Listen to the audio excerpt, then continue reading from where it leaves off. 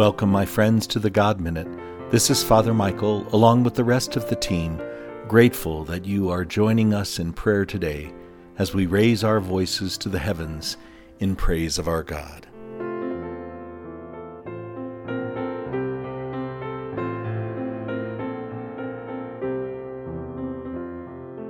In the name of the Father, and of the Son, and of the Holy Spirit.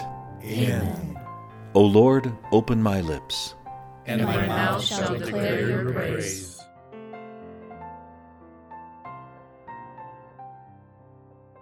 Psalm 69, a cry of anguish. Save me, O God.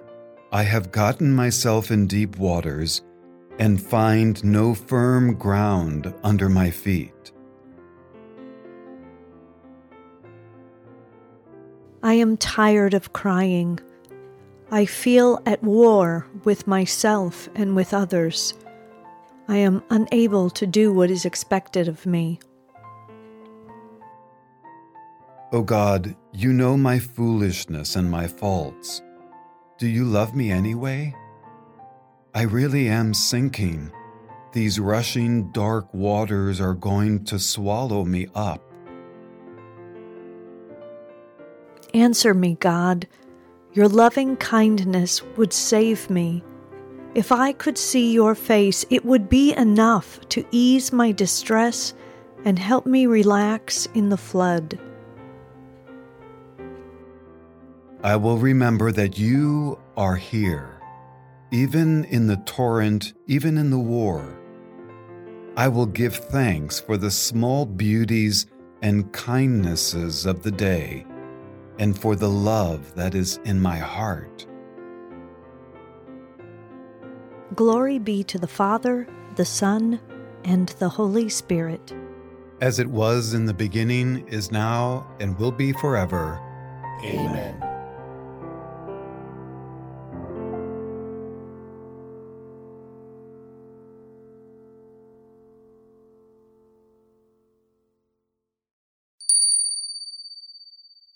On this random Wednesday in the month of All Saints, I thought we could reflect on today's saint, St Elizabeth of Hungary.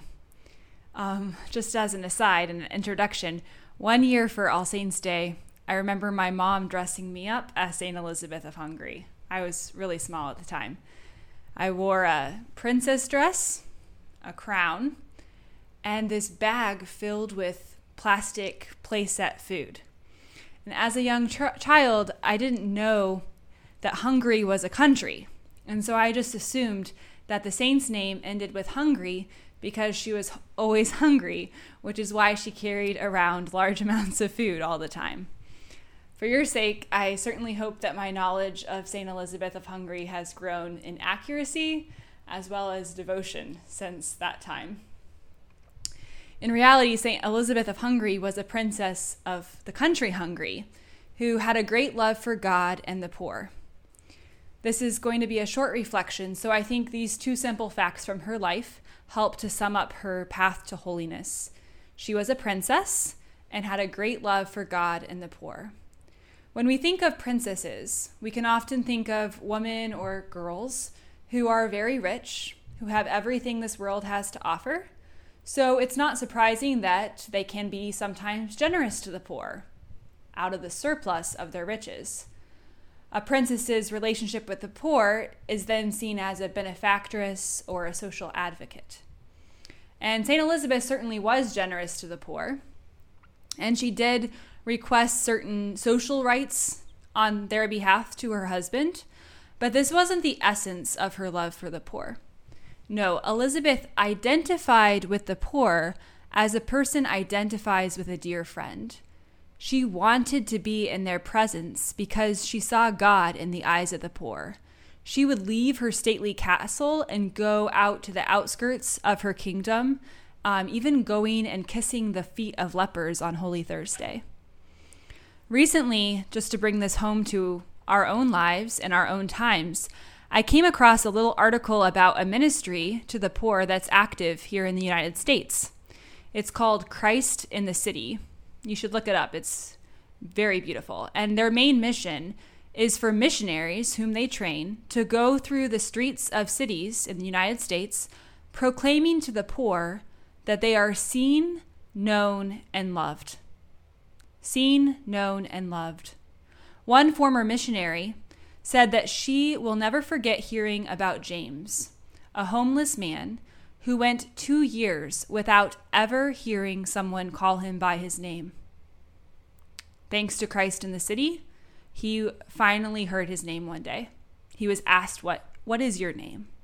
If he had lived in the kingdom of St Elizabeth, I am sure she would have asked him his name before she ever gave him anything, because she knew that the hunger to be loved was greater than the hunger to be fed.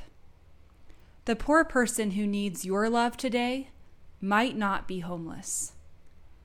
Through the intercession of St Elizabeth, let us be missionaries to the poor, who proclaim that they are seen, known, and loved by us, and more importantly, by God.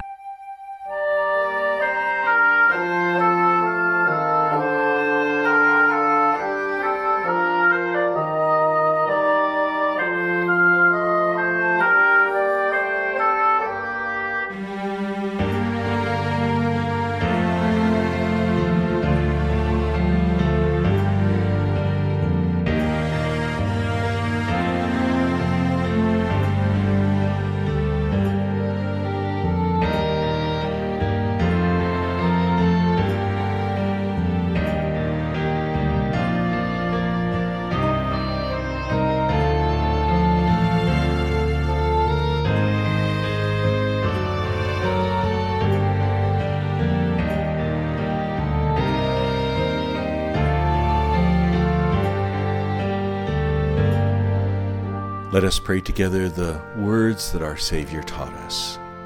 Our Father, who art in heaven, hallowed be thy name.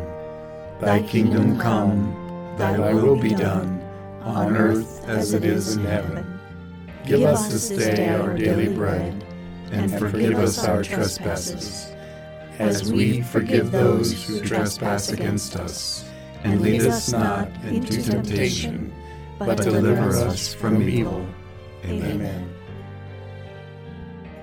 Let us pray.